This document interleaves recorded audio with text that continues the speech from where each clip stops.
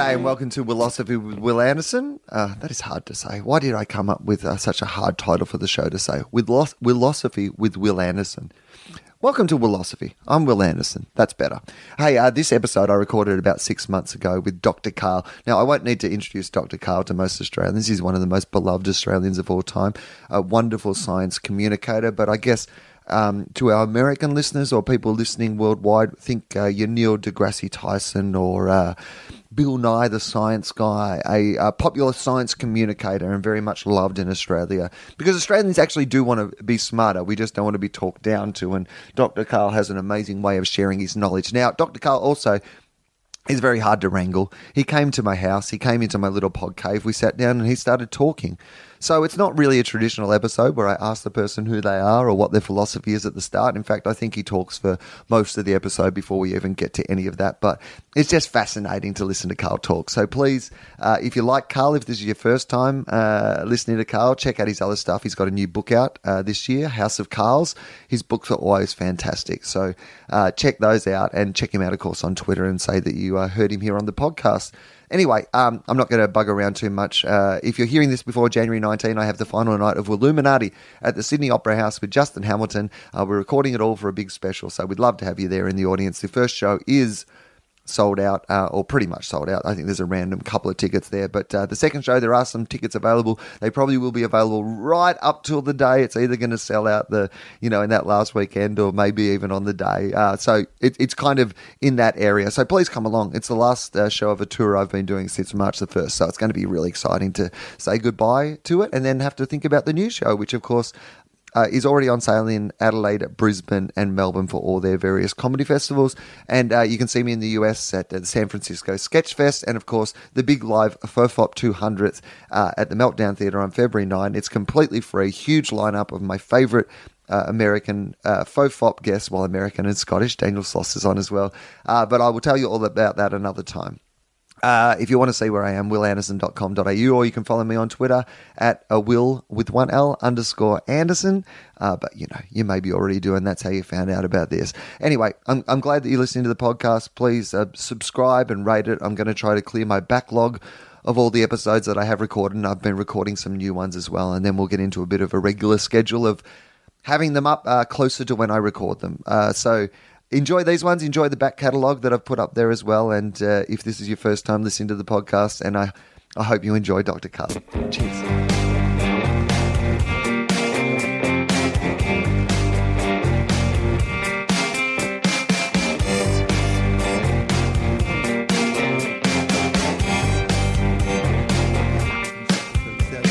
Gain up and you run into feedback, and the other thing is people don't realise you've got to project a little bit. You've actually got to project. You're not on stage because you're shy. You got to be out there because you're projecting. So project to the fucking microphone. Right, but isn't the other thing, and you would have done this, been at a million corporate speaking events where they've got a lectern and they've got the two microphones, like at an awards night or something like that. And they've set the two microphones so that, for wherever anyone speaks into that zone, it will pick them up nicely. And then the first person of the night comes up and they pull the microphone towards their face, and then it's just buggered for the rest of the night.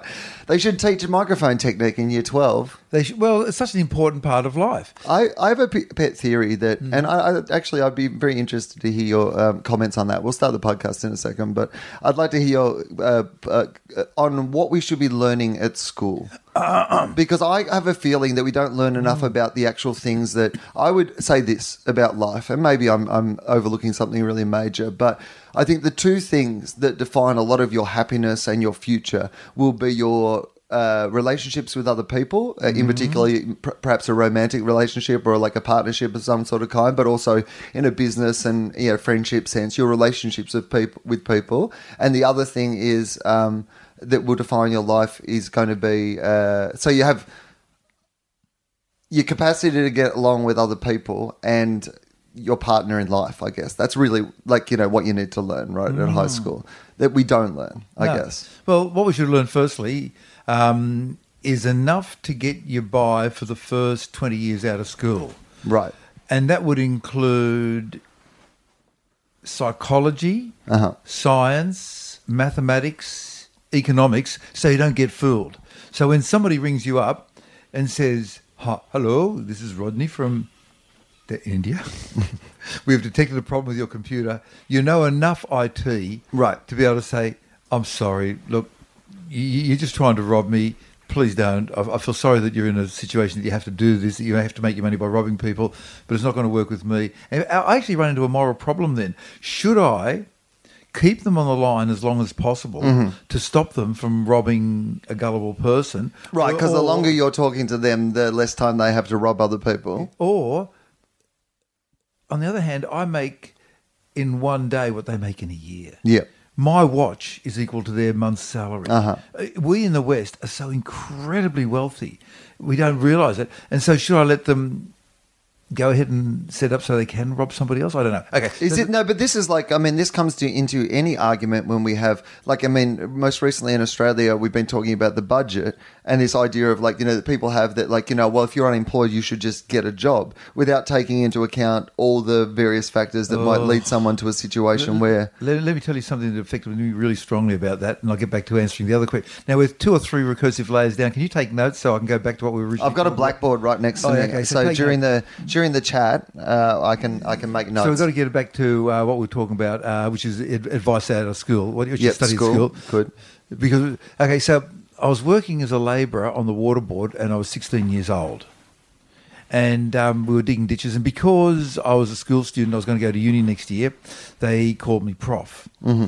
And I didn't know anything about labouring. I didn't know how to use a shovel. And that was a really good education. And you can tell if somebody knows how to use a shovel if the sole of their shoe has got a groove where you use your foot as a lever. And working out the difference between a long-handled and short-handled shovel and a spade and all that sort of stuff. And one morning we were digging a ditch, because this was in the days when you actually dug ditches. They didn't have big digger machines. Right. And we were having morning tea after the digging ditches. And Stan Gifford, I remember his name, even though I was only 16. He said, "Did you see that movie on TV last night?" That was black and white TV. And it was a movie with Paul Newman called The Philadelphian, where he plays the part of a illegitimate guy born on the wrong side of the tracks in Boston who falls in love with a wealthy woman. And he says to the wealthy woman, "Honey, I'd do anything to be with you. I'd even dig ditches." Right. And he said, do you remember that line? And I said, yeah. He said, well, I want you to remember something. He said, "You, Carl, you can do anything you want because you're smarter than I am, but I'm not." And the IQ curves are quite straightforward. Half the population's got an IQ over 100, half under 100. I did 0 to earn my IQ of 110. It was Right. just the luck of the draw. He said, "You can do anything you can, but I can't. All I'm good for is digging ditches, and I do a really good job of that. Don't ever forget that. Those jobs don't exist anymore." Right. So we have set up a society where jobs don't exist. Yep. And And that we're competing with places where the reason that particularly manufacturing jobs, you know, the ditch digging jobs or they've been automated for convenience sake and for financial sake. And then in manufacturing, those jobs have gone offshore. And skilled jobs are vanishing as well. And so we're looking at a study of middle-class people in the USA. So many of them have lost their jobs, and the ones who could get jobs back only got jobs back at a lower salary and a lower class job. Right. Less thinking. So the computers are getting in there. Now, I go back to the 60s when I remember reading these science fiction stories where the computers would do everything, and we'd have so much spare time with the computers and robots doing stuff that the universities would change over to teaching us how to spend our leisure time. Right. Instead, we're spending 10% extra time working a job for those who have jobs, and yet we've got 10+% unemployment. And they won't factor off one against the other. And the rich are getting richer and the poor are getting poorer. And as an example of that, do you remember in early 2014 on 21st of January, there was a report by Oxfam saying that to equal the wealth of the bottom 3.5 billion people on the planet, it took 85 people. Okay. On the 20th of March, it was 67. What? In only 2 months, Yeah. so much money had flowed from the poor to the wealthy Because that's what the system's set up for now. And that's what... Like, during the global financial crisis, the rich got richer. And the poor It was got just children. everybody else that got, like, you know... Yeah. Like, that's the most amazing thing about it that people don't really seem to be talking about is this massive... Even in the recent budget in Australia, like, there was a study done, I think yesterday, there was a newspaper article about it, although this will be not yesterday when people hear this, but... about the idea that the bottom 20% were the ones who were really taking the burden. They were taking most of the because most of the top 15% don't pay the taxes and live in this, world where they're not actually, having to pay all these new taxes that come in. Well, for the wealthy, paying tax is an option, which many of them choose not to exercise. Right. And so there was the article in the Herald a few weeks ago about how the top 70 wealthiest people in Australia had an average income per year of $1.10. Wealthy is measured by their houses and their jet and their cars and their and everything else. But in terms of taxable income, $1.10 per head average. Yeah. And then in today's Financial Review, because I used to work for the Fin, yes, on the front page, there's an article about how the boss of the CEO of BHP went to Hockey and said, look, the treasurer guy, and said, look, can you leave that $2 billion diesel rebate in? And he said, sure. How come the poor can't say, can you look after us too? Didn't they get to schedule a meeting in the diary? Well, they put a petrol levy up, like, for poor people, and they kept it off for the rich people who were digging the stuff out of the ground that, technically probably belongs to all of us, or at least should be giving something back to the nation in return. One of my friends did a thesis on that at the University of Sydney. And that was a terrific investment. It cost them $20 million for the mining. All the mining companies, there's an article in the Fin about it, all the mining companies in the world said we cannot have any country claiming that they own the stuff in the ground. Uh-huh. And so they did this terrific $20 million advertising campaign. My daughter was weeping at some of the mining ads. You couldn't tell until it got to the very end, after all the pictures of the babies, that the hospital that kept babies alive was built by a mining company. Right. God, mining companies were good. She was crying, and I was getting all up in the throat as well. And so, with regard to the mining companies, hang on, I just lost my train of thought there. So the mining companies, I'll speak briefly just on that. The advertisements for the mining companies, because they do some good work. They are funding some hospitals, but a lot of it's like small cash, petty. PR for them. It's small change. It's small change. It's rounding errors in the amount of money that they've got. And the diesel and the mining companies put out a series of ads which said we shouldn't have to pay the full price on diesel fuel. We should have a rebate because we don't use the roads much. Well, I've got a daughter in year 10. Yeah. But I don't have any kids in years 1 to 9 or 11 and 12, so I want that money back. Yeah.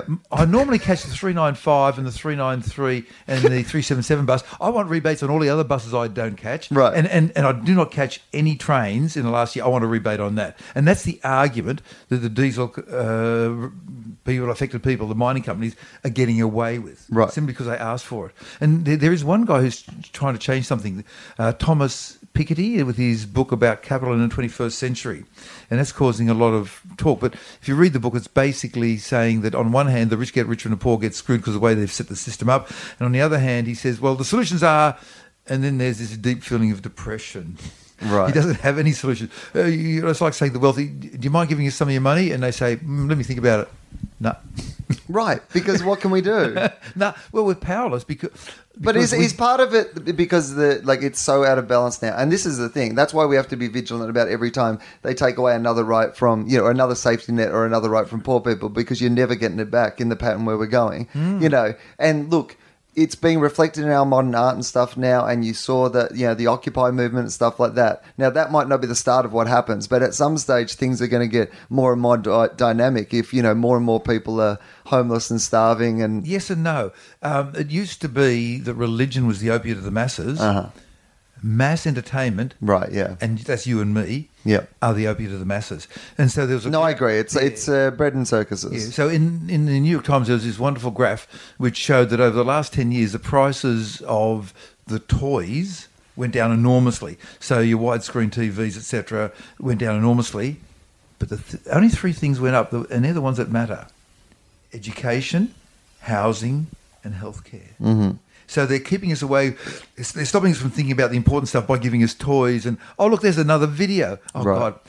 Let me tell you about the cat video. Google was trying to teach face recognition to their computers, the cameras, etc.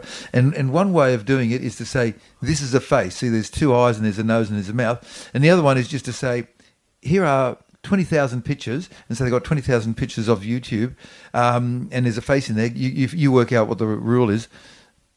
Kittens. You thought that kittens were humans because there's so many movies about kittens and cats on YouTube. Oh my God. This is how far the bread and circuses have gone that we're being anaesthetised. So getting back because this is the thing about the internet, right? We have this this is the thing for at least me. I was having this discussion with somebody the other day that for good or for ill, everything in my life and my world changed through the internet, right? That was my generation's industrial revolution or whatever, the thing, the defining moment of our generation, the thing that nothing would be different from that point was I lived for 20 years without the internet and then I've had 20 years with the internet and the world has changed completely and it's because of that. Like if you can identify one thing it being the center of all the other things. So when did you get onto the web or the internet? I think just maybe the last year of university because I still remember going to the What year was that? So I'm going to say, I finished school in 89, I think, so 91, 92, something like that. Because I was on the internet in 87, and then the World Wide Web got invented on the 25th of December 1990, and I was on there so early in 1991 that there were people saying, if you put a link to me, I'll give you a link. I'll give a link to you and you send me $20. Right. And that was back in 1991. And there are I know some people at the School of Physics who are on the World Wide Web so early in 1991 that the number of home pages on the World Wide Web was 2. And one of them was CERN and the other one was the Bishop Museum in Hawaii. And that was it. And then there was a third one from a Nigerian princess saying that she had some money in a bank account that she needed them to download. So this is what people need to know in our world today, how not to be fooled. But the thing is we're being fooled on the higher level with a constant influx from the media that we're just being entertained. Let me just go off onto a little diversion. Please do. 3 occasions in the last year I've been approached after doing a radio or TV gig by somebody who's pulled me aside and said, oh, look, can I just grab you for a couple of minutes, Dr. Karl? And they said, each time the story was the same, I can't concentrate. I said, tell me more. And in each case, they couldn't concentrate anymore. And it got to the stage that typically they'd be at home with their partner, spouse, friend or friends and watching a TV show and could not concentrate for 90 seconds on the TV show and had to do something else and then something else and something else. And they all worked in jobs, and they're probably the worst example of this, in the media, 2 of them in radio, 1 in TV, where a press release comes in and you turn around and you give it to the jock. It doesn't matter whether it's true or not, you just turn it around and give it to the jock and they read out something that may or may not be true. And in each case, the advice was the same: go on a holiday, take 1 book with you that you like. And they said, I can't. And they did. And typically, by day 10, they could actually read a chapter of a book and not have to sort of drop out after 20 seconds. But so I absolutely understand that because I can be very guilty of that. Because I multitask when I work and stuff. I'll be on the computer doing one thing, I'll be watching something else. And I have a bunch of books that are half read because I dip in and out of things. That's not multitasking. Look, multitasking doesn't work, and there's only very few people can do it. Oh, I understand that most of the multitasking I do is like having like a weight around my leg. Yeah. It takes me twice as long to do the 2 things that I was doing. If you're going to do them one after the other. Yeah. And I actually managed to get myself a guided tour through Master Control at the airport. Both at Bankstown Airport and Sydney Airport, where they have control of planes coming in, and they have 3 characteristics that they need. The first characteristic is that they have to be able to multitask, because you've got to keep a bunch of things in your head. And they find that the number of people who can do that is about 1 to 2% of the population. Most people can't do it. The second one is more important. They have to be able to do 3D geometry in their head. And not everybody can do that because you've got different planes at different altitudes. But the third one is really rare. And that knocks over most people. The ability to admit when they stuffed up. Right. And that's really hard because you don't want somebody to sort of cover up and then you got aluminium rain falling out of the sky. Right. You want somebody to say, boss, I made a mistake. We need I to don't know fix what's going this. on. I've done something wrong. Help me now. Yep. And that is the hardest one. Right. And that's what Because I the sooner you identify the mistake, the sooner you can rectify the mistake. Yeah. And that's what I love about science. We were having an argument in the physics tea room, and somebody had rung into Triple J and said, "Oh, look, it's raining a lot, so I'm sitting out here getting ripped to the tits, smoking marijuana." Well, you're not allowed to say that anymore. That's a new Triple J for you. And he said, "Look, I've noticed something weird." Yeah, what? He said, "It's raining." And there's a puddle out the front, and the wind is blowing sometimes from the north or south. And so the raindrops come in from different angles.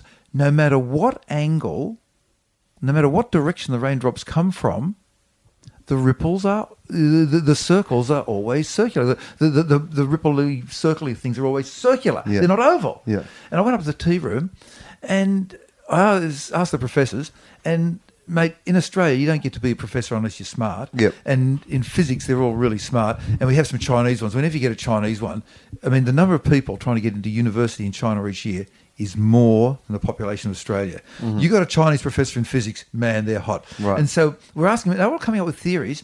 And then finally, a really deep one said, "I've got it.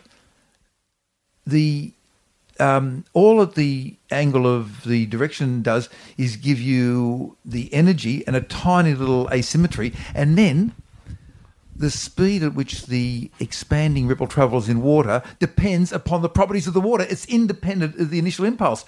And to a man and a woman, all of the other physicists said, "You're right." Just like that. Not one of them said, "Oh, no, I'm still right." Whereas in the arts and politics, they'd all be saying, no. If you do it this way, I'm right. They all said, "No, you're right, I'm wrong." And I love that about science.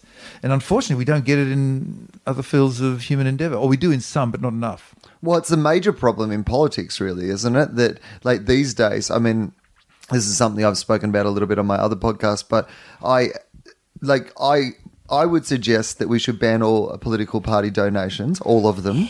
The Koch brothers in America, give me a break. And I think that we should, in Australia, now that it has been proved that both sides of politics can't be trusted to honour the things that they promise in election campaigns, I think that we should get rid of election campaigns. I think that we should still have elections, but they campaign for, 3 years anyway. So let's get rid of the farce that you need all this money, because that's why they're in the pockets of big business, because they need the money to fund these election campaigns. So we ban the donations and we ban the campaign. And then you know how they have to campaign? In their local area and do a good job like the system is actually meant to set up to be. I've thought about that and I agree. I had a sad experience, which turned into a happy experience, where some kids flew all the way down from the Gold Coast to interview me with regard to science, and then we were talking about climate change, and then at the end of it, they said, "What can we do?" And I said, "I don't know." And that really worried me, and I couldn't sleep for a couple of nights, and then I woke up and I suddenly had the answer, and I made a video for them. And the answer is to go into politics. Right. And here I use as my role model Barnaby Joyce, the man with the splendidly Victorian name, Yes, who got into politics by going around through the back of Queensland for 4 or 5 years, wearing out 4 or 5 cars, speaking to sitting down, talking to anybody who would listen to him, saying, "I will vote for me and I'll do anything you want." Yep. And he said that to hundreds of thousands of people, and he got into politics. And I'm saying to people, go into politics. Now, I tried to get into politics in 2007 in the federal Senate in New South Wales, and out of the 780,000 votes, I got 42,000 votes, proving I'm totally irrelevant to the political process because we didn't have enough money to buy ads, and all we could get were a few ads. Right. So doesn't it make it more fair if we ban the advertising and the campaigning completely? But the banning can only be done by the people who are already in power. Right. Vested interests, so it's going to be hard. But don't we, like, as the voters, have, like, power? No, we sheep. Don't. They get their news, their information from the media. 70% of the print media is the Murdoch media in Australia, who went boots and all on one particular side in the last election and got the election. I mean, the thing about that is that I find it weird that they've sold us into a system where people don't have a problem with the idea of, like, a billionaire non-Australian citizen anymore having so much control over what we see and what we get to read and those sort of things. Like, most people seem to just accept that that's fine. Because we've been anaesthetised by the toys. I find it bizarre that the highest form of TV is a talent quest. Right. All right, we should start this podcast. We've been talking for 20 minutes. We should actually get into it.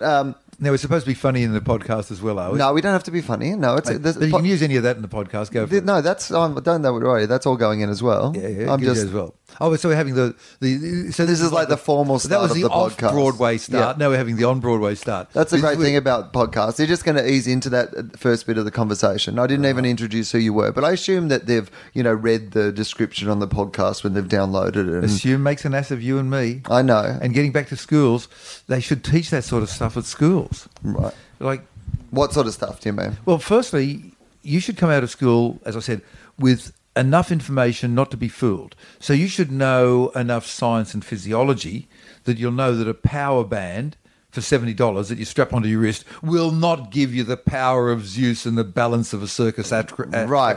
So this is what I was trying to say to you before. The two major things in your life are your job and your relationships, Yes. right?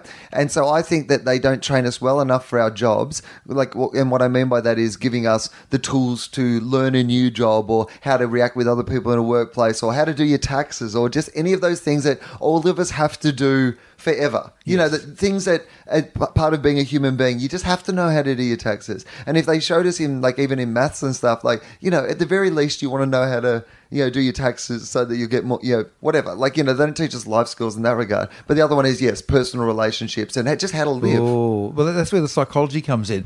So an interesting one in psychology that keeps on popping up in different forms is if you are at the supermarket and you're filling up your car with the luggage, and then somebody pulls up to try to get your parking spot, on average, you, the owner of the parking spot, will slow down by 35% to make them wait longer. Really? Isn't that sad? That's terrible. Yeah, because it shows... But why are we... What? Because it gives you a bit of power. Oh, I'll put the seatbelt in, which I'll put in this... look, I should clean up the floor. No, that is so sad. Is it? Do they know that that's why it is? It's not We don't know because... the reason. We don't know the reason. Because for me, cause in that situation, here's what it would be for me. I would take a little bit of extra time. But the reason I would take a little bit extra time is, now that I have somebody else watching me, I'm nervous. It's suddenly, you can't, pull out the wrong way or come out too quickly. You do get nervous Now, about... come on, you always park with the nose outwards so you can make a quick getaway from the cops. Well, see, you might, but... You didn't know that. No. And one of my other... See, well, they didn't teach me that at school. They should teach you that. Okay, here's another thing you should learn at Practical school. Right? advice? This is very important. Yeah. Never have sex with anybody who has more problems than you do. The sex is great, but you pay for it. Yeah. And some people never learn that in life. Yeah. And I was lucky enough to learn I that. might be one of those people. I was lucky enough to learn that when I was a mature age medical student. Right. And so I had a girlfriend who, unbeknownst to me, was dropping speed. Oh, yeah. And so she wanted to have sex all the time until it was broken and it wouldn't work anymore. Mm-hmm. And so after a night of absolute exhilarating and gymnastic filth, Yes. bleary-eyed, I took off to go to Physiology 101, and she came running out of our squat, and then partially clothed, and then grabbed me and then slid down my body, and then was grabbing my legs while partially clothed, and was making suggestions of other unutterable filth. It would have been very interesting 24 hours earlier. Sure. But at this stage, You had I somewhere had to be. something to go, and I was exhausted, Yeah. and it was very important because I like physiology. Because have you ever studied physiology? No. It's amazing. You do physics and you do chemistry and you do mathematics and you do metallurgy, and you think, oh yeah, I know how things work, and then you do physiology, and then suddenly you think, all that stuff inside the human body is not just chunky red salsa. There's incredibly intricate stuff in there. So I wanted to go to this lecture, and then suddenly the heavens opened, and then God said to me personally, well, not quite, never have sex with anybody who has more problems than you do. The sex will be great, but you'll pay for it, and you are paying for it right now. And so Right. I did that cartoon-like thing of trying to go down the street with her dragging on one leg behind Sure. me, and finally I broke loose. And then, oh God! So that I mean, but that's a day. should teach that at That's a school. day when you know that science is a winner. Yeah, Like, your passion for science has been greater. Your passion for the study of physiology is bigger than your passion for actual physiology. And the other good bit of advice, I guess, always poke your nose outwards, so make Yes, it quicker around that's from good. cobs. Gee, I don't know. I'm sort of running out of advice at this. Well, they should know mathematics. Adam. Well, here's what I wanted to ask Yeah. you. Sorry, because like the podcast is called Willosophy, and I like to ask people if they have a philosophy. Do you have an overarching philosophy? Is there something that sort of guides your attitude to life or your approach to life, or is there something that can be summed up, or is it a myriad of things, or do you not even think of your world in that way? Yeah, in a sentence, it's to liberate people from what holds them back. And I didn't know this until I was in my late 30s and working as a junior doctor at the kids' hospital. So, what was the moment? Tell me the moment. It was a lot. It was a really busy shift, and then this family came in with a little kid, and I looked at the kid, and the kid's doing this. He's breathing fast. I look at his face, and his face is red, and he's hot. And above the collarbone, the skin's receding. I'm going to suck on it now, so you see. Hang on, I'm just going to suck on it. Yeah. So the All right. skin above the collarbone sucks in. So the kid's got a fever. He's breathing fast. He's got pneumonia. Spot diagnosis. And then the parents say, "Oh, thank God we could see you, because he's been having these fevers and he's been here for months. And every time we take him to a doctor, the fever goes away, and then the fever comes back again, and they burst into tears." So then I asked the nurse, which I would normally do, to get us a cup of tea. And so I had a cup of tea, because when you're working as a doctor, you have to treat a kid's doctor, you have to treat the whole family. Right. And so we had a cup of tea, and I got the story from them, which I knew what it would be, that they'd already told it to me in one sentence. And then they said, "Please, what could it be?" And I said, "Well, let me do an examination." And they said, "Can you do a thorough examination?" We're so worried. And the first thing I did was the height and growth curves, and the kid had fallen off the curves. He'd been sick for about 3 months. He was only 3 years old. Right. And he just stopped growing. That was not good. Yep. And then I did, oh God, it was so stupid. I did a neuromuscular examination, which is irrelevant, and a cardiovascular and a musculoskeletal. And when the other doctors saw my notes, they said, "This is fucking crazy. What are you doing that for?" And I said, "Because I had to treat the family." And then I listened to the chest and didn't hear a thing, because you don't diagnose a pneumonia in a kid with an X-ray, with a stethoscope. You do it with the X-ray. And I said, "Look, well, I'm pretty sure I know what's going on, but look, let's get an X-ray." And he said, "What do you think it would be?" I said, "Look, either I spend half an hour, 3/4 of an hour telling you what it could be, or you get an X-ray and you're back in half an hour. It'll be quicker, honestly." And so they took off. And then about 20 minutes later, somebody said, "Hey, Carl, you got the jackpot." So we had all these little cubicles, and there was a corridor, and along the other wall of the corridor was this X-ray box, and somebody had put up the X-ray, and I said, "Excuse me, sir," and to the family, and ducked out and had a look at the X-ray, and there was this beautiful little pneumonia, just absolutely classic. So I hit the jackpot, and then finished with that patient, called the parents in. I said, "Well, I got good news and I got bad news." And the bad news is that your child has pneumonia, and the good news is that we'll admit him, we'll stab him, we'll give him intravenous antibiotics. In the morning he'll be better. He'll be here for one more day, and he'll live. And they burst into tears, and I burst into tears. And suddenly, I thought, I've liberated them from what held them back, and that's what I knew my philosophy was, to try and liberate people from what holds them back, and let them get their full potential. It's amazing that you came to that, not so late in life. But late. And I didn't know, that's why I knew I wanted to do medicine for some reason, but I didn't know what it was. Right. That's really interesting to me, because you had quite a... Well, let's go right back. Tell me about, growing up. What was it like for you? Well, I grew up in a refugee camp, and I didn't realise it at the time. Where was it? In Bonegilla, on the border of New South Wales, Victoria, just outside of Albury. Uh-huh. And we lived in a little hut that was the size of a white tradies van. And I remember the egg, and we had one egg a week, and my parents gave it to me. And it was just you and your parents? Yeah, in that little hut. But How old were you? Oh, 4. Yeah. But they gave 5. They gave me the egg. Yep.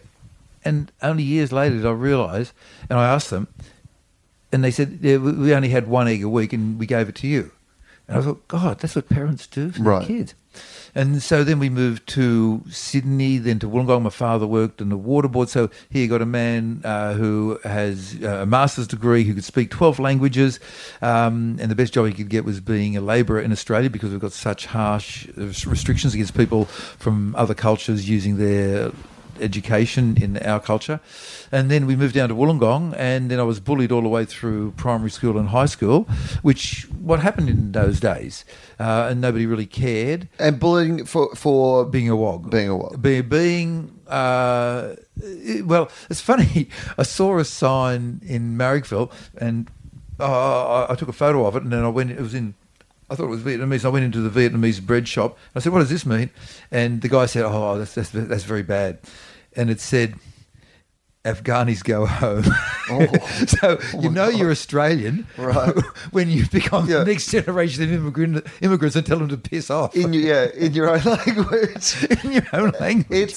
Tell me, let's just briefly pause on that one Yeah. before we resume the story, because it seems to me like you have quite a unique insight into how Australia has changed in a positive way in regard to like immigration and those sort of things, and how, perhaps in the last, say, decade or so, some of our attitudes maybe have regressed. I mean, I don't know. Oh, they have regressed. Yeah, we've changed from accepting people because the media and 70% of the print eyes belong to Murdoch, have told us that these immigrants come into Australia and we put them up in a 5-star hotel and then give them a salary 10 times the dole and a Rolls Royce to take them everywhere they want to go. That's what we're being told. Is that the classic psychology of it's better to distract the lowest, the least well off by telling them that there's someone below them that's coming to take their stuff, so that they don't look above them at the real people who are the reason that they're in this sort of indentured poverty? You got in one.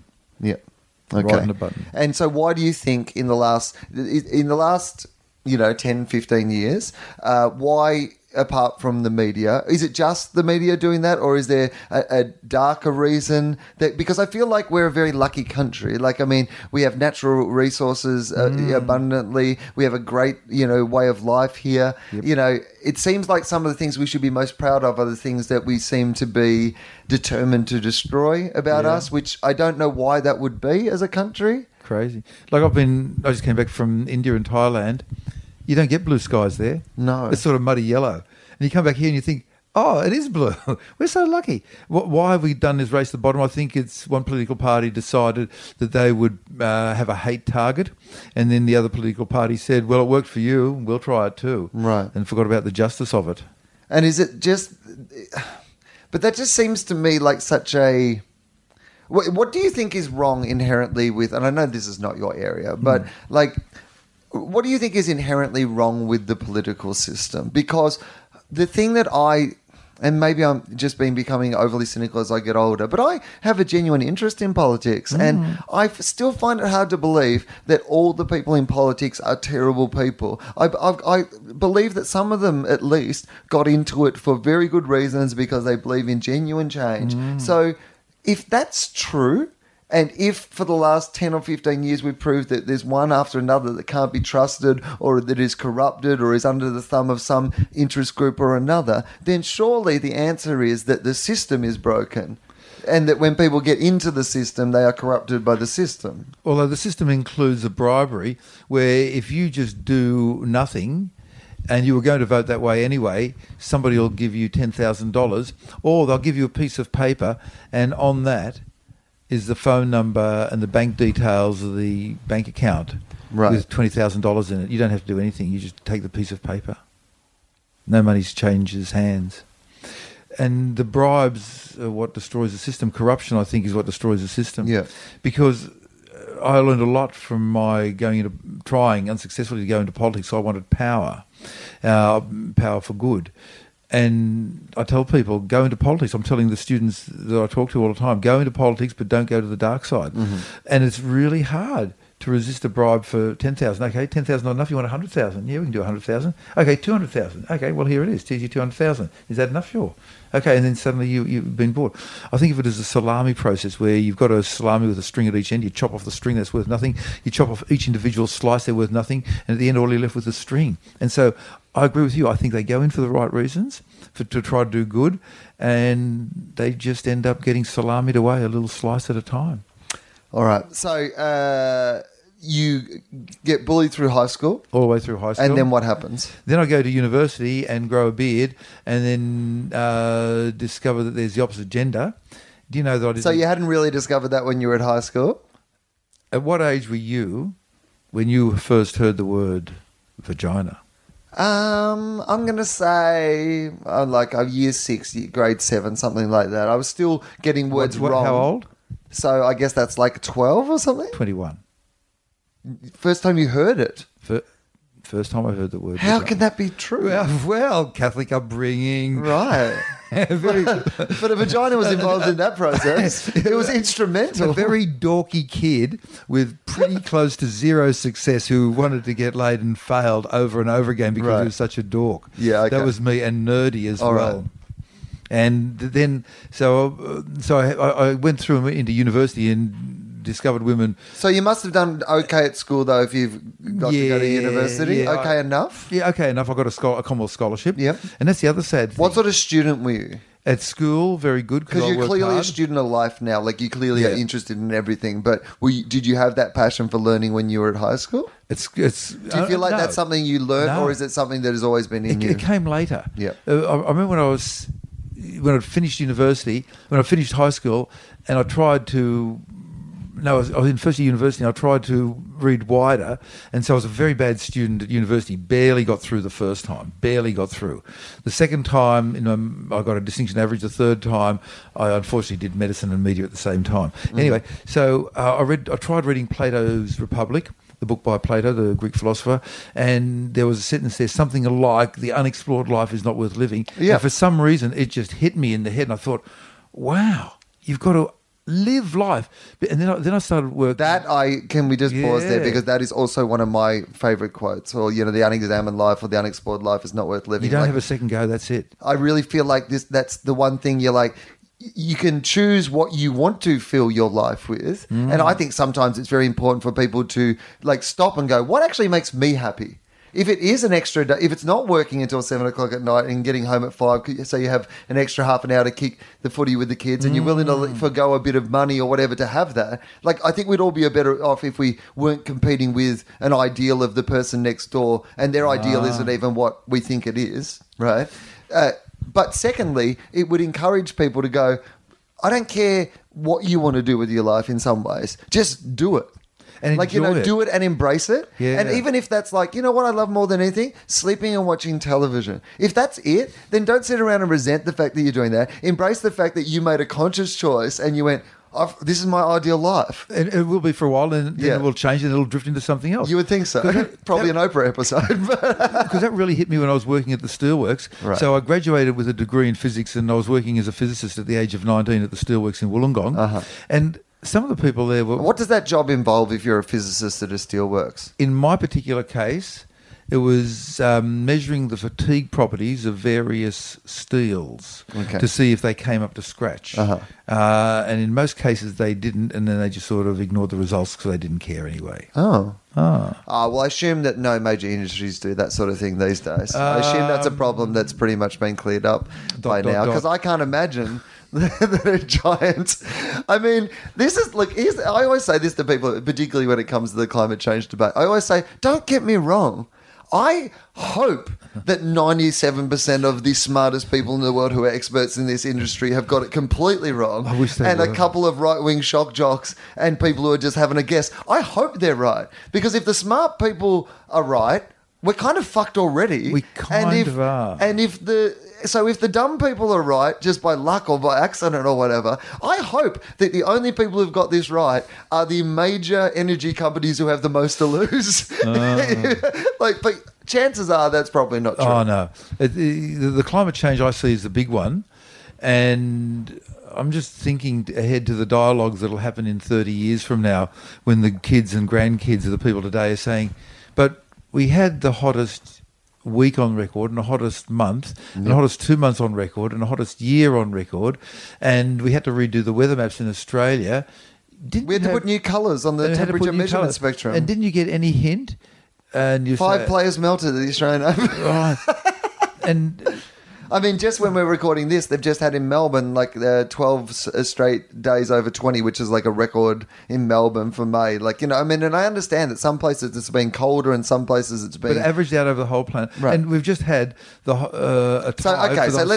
that we're talking about this now, can we start with this? Yeah. You 100% believe that man-made climate change is a real thing and that climate change is affected by our actions? I don't use the word believe, because believe implies it's a no faith proof.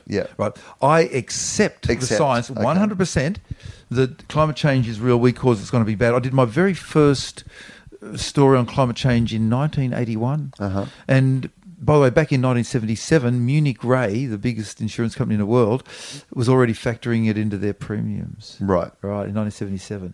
Well, this is the thing that I always say to people. I say, you know that America and Australia and all these major countries have military plans to deal with climate change. Yeah. They all have. All our militaries have contingency plans to deal with the effect of climate change. Yet somehow the rest of us are meant to be just whistle and pretend it's not happening. There. Yeah. So in 1980, I did a story on on 81. I did a story on Double J, saying there's this thing called the greenhouse effect. If it comes, it'd be messy, but really we haven't got enough data, hard data. Hard enough data for an insurance company, but not for a scientist. Yeah. 1985 said the same thing. In 1988, I went onto the world's premier TV show, the Midday Show with Ray Martin, and I said, climate change is real because it's going to be bad and it's just going to get there. And I remember reading an article in which the chief editor, I think it was for the Australian in Australia, big newspaper, said, oh no, with regard to climate change, we are even-handed and balanced, and we give half the articles for and half against.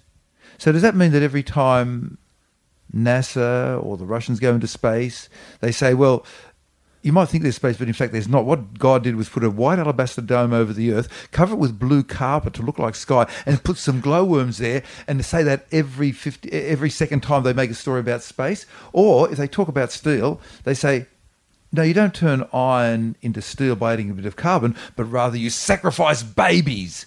Do they come out with that? Or do they have arguments with Einstein's theory of relativity? Or electromagnetism? Or the law of gravity? Why is it only this particular Well, I mean, story? it does seem weird to me that the people who doubt, in this case, the science, happily catch a plane. Or happily go to the doctor and accept their medical advice. They'll accept aerodynamics. Or probably write their column on a computer that runs on quantum mechanics. Does not exist without all these. I mean, this is the great irony of it. If perhaps you were living in some log cabin somewhere and typing out your manifesto on an old school, I don't know, maybe, but these are people who work in radio. Someone's on radio talking doubting science. Well, on the other hand, the people who are the jocks behind at the microphone, but the producers, they're the ones with the short attention span who are just getting something in and they immediately cycle it out. And it doesn't matter whether it's true or not. And the classic case was a headline from the Daily Mail which had 3 errors in one sentence. And the sentence was, experts claim a single drink makes older drivers more dangerous. 3 mistakes in that single sentence. And I did a story about it on one of the commercial stations, and I had to actually warn them beforehand I was going to rubbish it. They said, but it came through on the internet. Right. How could it be wrong? Right. and the mistakes are that, firstly, the word experts. Okay? So we've got half a century of research showing that the more alcohol you have, the worse you are as a driver. Right. These 2 people, a professor of psychology and their student, did an experiment in a laboratory where the results were a bit odd, and they said that the results were a bit odd, and they didn't claim they were experts. So, firstly, experts. They're not experts. Right. Secondly, claim. In their paper, At no stage do they claim that a single drink makes them more dangerous. At no stage. In fact, they said, we've got these results. They don't look right to us. And this is what science does. It says, we've got some results. Can somebody help us? A single drink. Right. Yes, they had some alcohol in a single container. But a single drink means a dose of alcohol. A standard drink, size, yes. Yeah. It was 6.5. It was 6.5 drinks. Yeah. So the headline should have read, people who are not expert in this field actually are saying that giving 6.5 glasses of alcohol to people gave them results that don't make any sense. This is and yet a producer would pick that up, give it to the jock, and the jock would read it out on air. Right, and this is part of the problem, isn't it? That we don't delve down into these things, and if the media doesn't give us an accurate picture on these things, we hear the headline or we hear the top line, or somebody spins it out of control. And do you think that sometimes there's too many contradictory studies in the paper that people start to forget everything, and they don't. They're presented as if they're equal, but even littler things They're like presented as if every they're day equal. there's something like you can have 2 glasses of wine a week, and then the next day there's someone saying if you have 2 glasses of wine your You get breast eyeballs will fall out or like whatever. And people, do you think there is an element of people kind of switching off and going, well, no one in science knows what they're fucking talking That's right, about? because the way that the science is presented is in context, but the way it's presented in the media is that they need to have a breakthrough. So one good story might be that they've discovered just recently how to turn energy into matter. And this was something that they thought about 40 years ago, and somebody has worked out a way to theoretically do it. And the way that the Daily Mail jazzed it up was, if you're into teleportation, like Doctor Who, here's a story for you. And so somebody rang me up from a commercial station and said, hey, we can do teleportation. And there was zero mention of teleportation in that or in any of the scientific papers. It was just made up by the appropriate Daily Mail person. And it's like a headline saying, if you want to have every credit card bill in your entire life paid for by, insert name of big bank, here's a story for you about M1 versus M2, which has nothing about credit card. It's just a lie at the front to drag you in. Right. So and that's what a lot of it is now, though. Because they think they can't just get away with the truth. They have to hype it up. Right. Whereas what I say is the opposite. The truth is BuzzFeed, amazing. this is the most amazing thing you've ever seen, or this thing will blow your mind, or whatever. Oh, come on. I was on BuzzFeed once. Oh, well, that's all right. It was the most amazing thing I ever saw in my life. Can I ask you a question? Now, this is a bigger, broader issue, but it's something that I think about quite a lot because I think the 2 major issues facing like the next 30 or 40 years, in my opinion, to me, it's like, and this is purely, me speculating, but the effect that the climate's going to have on the planet. It's going to be big. It's going to be expensive. Oh, well, probably 3 things. The effect inequality is going to have on the planet and how the ramifications of that play itself out. And the other is the rise of technology. Okay. Now, should I be worried about the singularity? Is that something that... Okay, let's do them one at a time, but I've got a short memory span. So the first one we've dealt with, the climate change that's is real. climate. It's going to happen. And so what do you think in the next 40 years without... Because I think that part of the problem also has been that people have been too willing to speculate on precise things happening, haven't they? Like some people are saying by this year the oceans will have risen this far or this will have happened. Then when it doesn't happen, pushed into it people by the use as a way to dismiss all the science. Wouldn't it be more accurate to say we can demonstrate that things are getting more and more unpredictable or more whatever it is, and we think they will continue to do so rather than saying, this will melt this much or this Correct. The IPCC, in fact, in a way, is being too conservative. All the climate scientists are being very conservative, and so they use the word likely and most likely. Yeah. If you ask the average person what you mean by most likely, they'll say, 60, 70% chance. Yeah, what do the IPCC mean? 99.9. Yeah, right. Right. Okay. That's pretty likely. Right. So it's completely different there. Right. I don't know what else we can say. It's as though you've had a fire burning in your paddock for a quarter of a century, and each year you say, I'll wait till next year before I stamp it out. I can't stamp it out. I need a bulldozer now. Let me ask you this. Yeah. What is our best bet? Because throughout history, like sometimes these major problems that the world has been having has been solved by a breakthrough in science, right? A breakthrough in technology or is there what's our best bet? Is our best bet to hope that the world can stop emitting these things? Or is our best bet that someone's going to come along and invent something that... Oh, no, we have the solution. We already know what it is. And I'm going to say something very deep. All that we need is that the governments will govern for future generations. Right. And what we have to do is just switch over to getting all of our energy, which is roughly half of our carbon dioxide, getting all of our energy entirely from renewables. Right. And the cost in the short term would be 0.06% of the world GDP, according to Paul Krugman, Krugman, New York Times Nobel Prize winning economist, whereas the cost would be at least 2%. And if you do the long-term study, look up Zero Carbon Australia at the University of Melbourne homepage, and they talk how in Australia, using only 2 of the 15 renewables, in this case solar thermal and wind, we can provide Australia with all the electricity it needs, including renewables, averaged out over 30 years at 1/3 the price of burning coal. Right. Not more expensive, but cheaper. And why is it cheaper?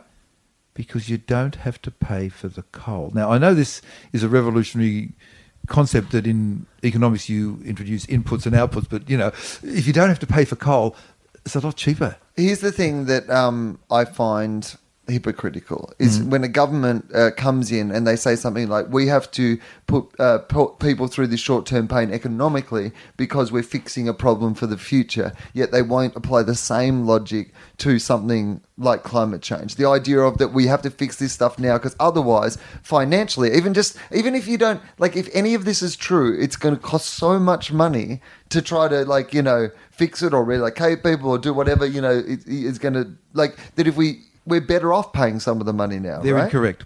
In the last financial year, $60 billion went in unpaid taxes in multinationals overseas. Yep. I myself, with my income, I paid more tax than did Macquarie Bank on 10 years of ownership and $10 billion profit at Sydney Airport. Right. By myself, I paid more income. I probably paid more in parking at Sydney Airport than they paid in tax for that whole year. Straight. This is an airport which, number one, has the world's most expensive parking in the world, and number two, if it's raining, you'll get wet. Oh, yeah. Going to the car. Yeah. This is not a tiny airport in India. This is in... No. You get wet. Yeah. With all your luggage gets wet. If it's pouring rain, you'll get wet. I can't believe it. Between the world's most expensive car park. And then with regard to Google and Apple and all those other companies, you pay more tax. And then, so that's absolutely outrageous. All that money's allowed to go away. And then secondly, they're saying we need to have this short-term gain. The article in the Financial Review was saying, in fact, the money's simply being redistributed from the wealthy to the poor. Right. And so they talked about how the government was very proud of the fact that they've set up a $20 billion medical research fund. Yes. Okay, well, let's just put that in perspective. There's $260 billion taken away from scientific research. That much again put into making sure that all of the people who teach in the schools to give welfare are religious. Yes. You cannot be a social worker and help a kid who's being bullied at school unless you are a member of a specific religion. Yeah. 265. Oh, come on. And so I think they're lying when they say that they're doing the short-term pain. They're just redistributing the money from the poor to the wealthy. All right. So the first one was the climate. Climate change. We can fix it because in Australia we could then we've got the technology. All we need to do is put it into a system. Now you can get a printer and make your printer talk to your computer one-to-one, and it's not too hard. But getting 3 printers to talk to 10 computers and your electronic phone and your iPad and all that sort of stuff, that's a very complicated system. And we could develop it and settle it around the world. If you cover an area of Australia equal in size to Canberra, it would provide, only in the daytime, all of Australia with the electricity that it needs, but only in the daytime. And if you were to cover an area of the outback of Australia equal to Victoria, it would cover, but only in the daytime, the whole world.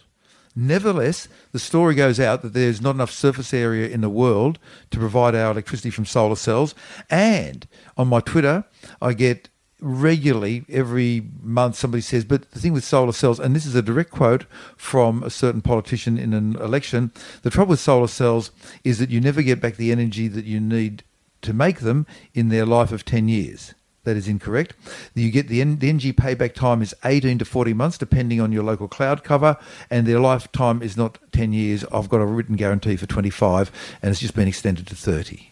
Why do they lie? Why do they lie, though? I don't know. I can make all sorts of hypotheses, but Yeah. the honest answer is I do not know why they lie, but I do know this. They're putting a burden on our children.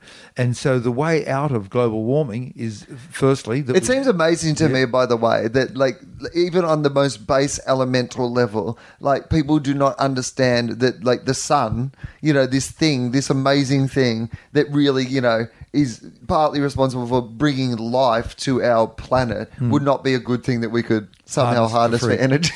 I know, it's crazy. I do not know why we're not going down that path because I'm not privy to the private conversations that make this happen. All I know is that they would work, but I think that the solution will also come as a result of an emergency, and this bothers me. You see, we will not give money to a primary school which needs air conditioning because they're in a stinking hot area. But if a kid from that school falls down a well, we'll spend $10 million to dig him out. Yeah. So we humans will respond to emergencies, to what is urgent, not what is important. Right. And so if we have something happen we'll spend bad, millions and millions of dollars searching for this missing plane, for example, which, by the way, I'm not saying that we shouldn't do, but, but the same, like a small percentage of that money could be helped to save like 10 times, 20 times, 100 times as many lives used in different ways as well. We can get out of it, and I think we're at the stage of not only to get out of it, we firstly have to switch over entirely to renewables, but I'm sorry to say this, I think we have to start sucking carbon dioxide out of the air. Right. We will have to do that because of its effect upon the oceans. But look, and the acidification problem. But there was a second and third point, so we shouldn't go. Okay, well, we've already kind of touched on inequality as well, the rising inequality. And that's the Pareto law. Wilfredo Pareto, back in the early 1900s, who was an Italian economist and sculptor and artist and all sorts of things, he worked out that in most countries around the world at that time, if they were okay to live in, you had an 80-20 split, where 20% of the population had 80% of the wealth. But it didn't matter so long as you could send your kids to a good school, have a just legal system, a healthcare system, and it didn't matter that the guy next door had two horses and you only had one, so long as you could have a good life. And it's funneled down much more tightly than that nowadays. And so we've talked about that.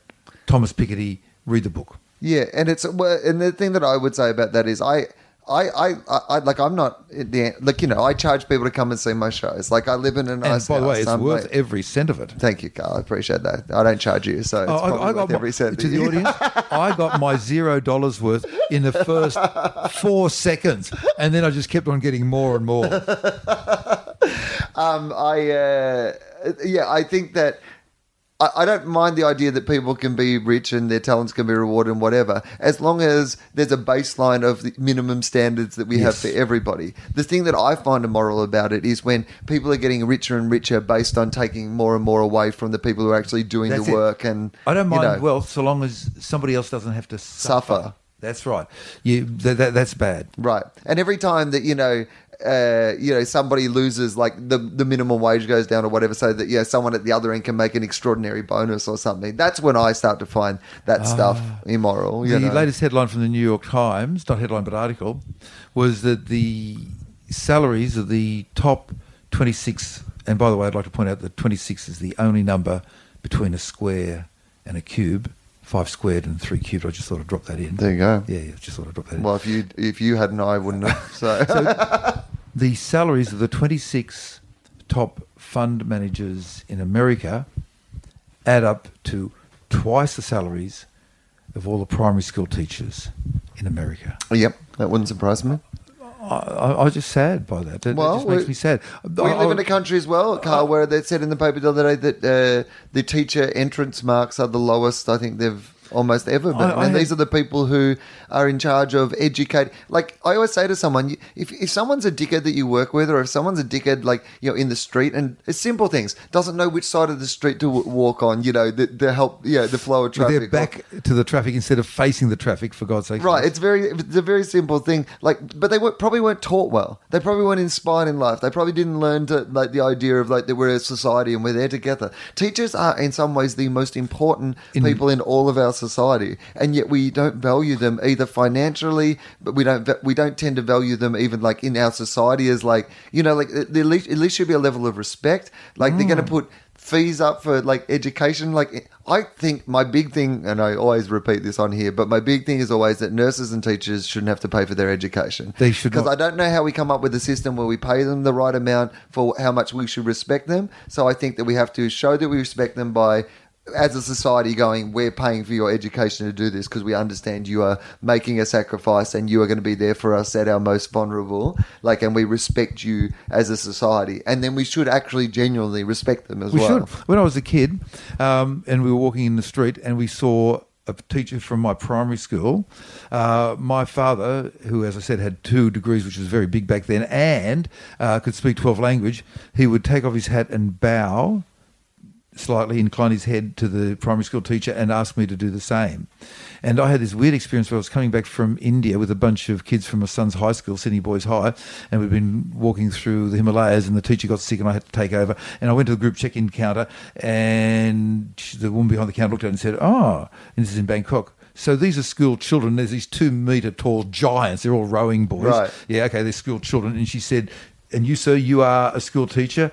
And it was too complicated to explain. Right. Subdural abscess. I said, yes, I'm a teacher. And she said, oh, really? In that case, I'll see if I can upgrade you to business class. And she did. Now, the point is, people laugh at that, but nowhere else in the world, apart from a few Asian countries, would people have respect for a teacher and say, oh, you're a teacher. Here, take my spot in the queue for Grateful Dead 23 kill Vampire Godzilla 14 or something like that. Nobody would give them their parking spot. And in Finland, to be a teacher, you have to have a master's degree in the thing called education and a master's degree in music or maths or history, whatever it is you're teaching.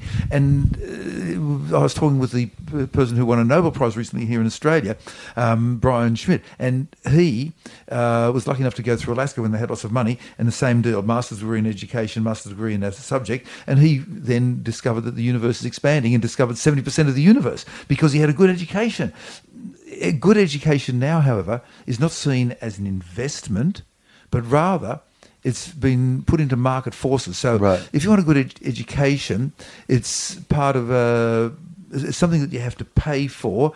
And so, therefore, if you want to have a buy and sell situation, you've got to have some people who are deprived. Right. So, okay, let's deprive the bottom 20% of the population of the kids from a good education, which will make everybody want to pay more for it. Right. And so it's turned from a bottom line essential into something that's just a market commodity. Right, rather than us all thinking it's better for all of us, the more of us that are smart. Yes.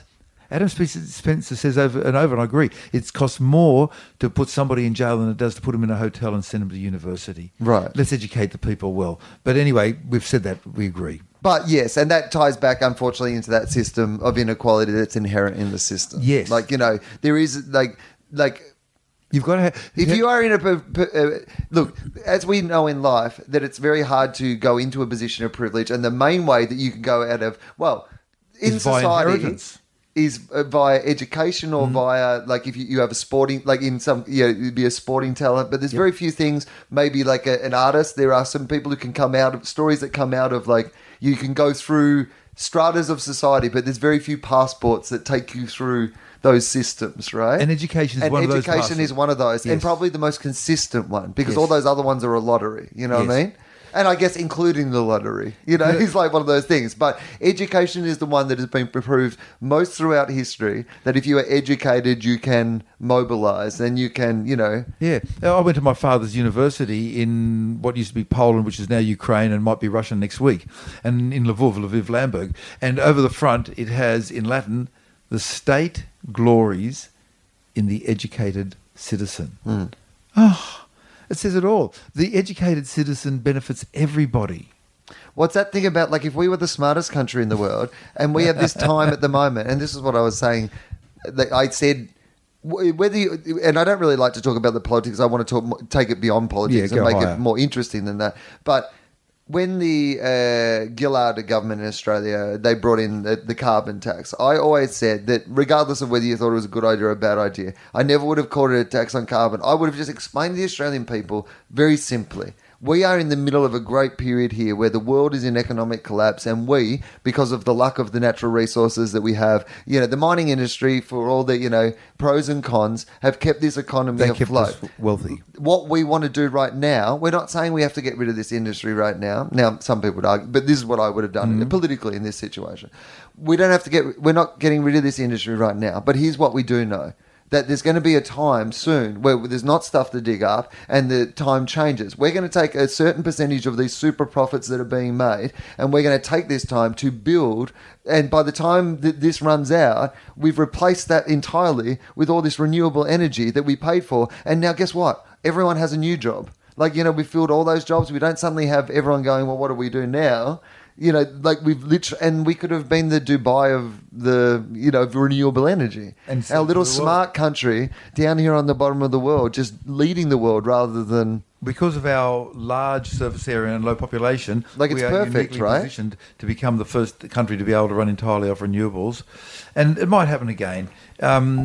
I have hope that there will come politicians who can do that. Maybe you should. But it's because people don't sell that idea of the future. Like, instead of them explaining that to anybody or going, "Hey, here's how we could all." Do this. Or even, because the truth of it is that, as sad and cynical as it is, I think our best hope of, having genuine change in this, in the same way as Philip Morris didn't go away when they were, they got banned from advertising cigarettes. Tobacco company. Whatever. They just bought other things because big businesses love being big, successful businesses, right?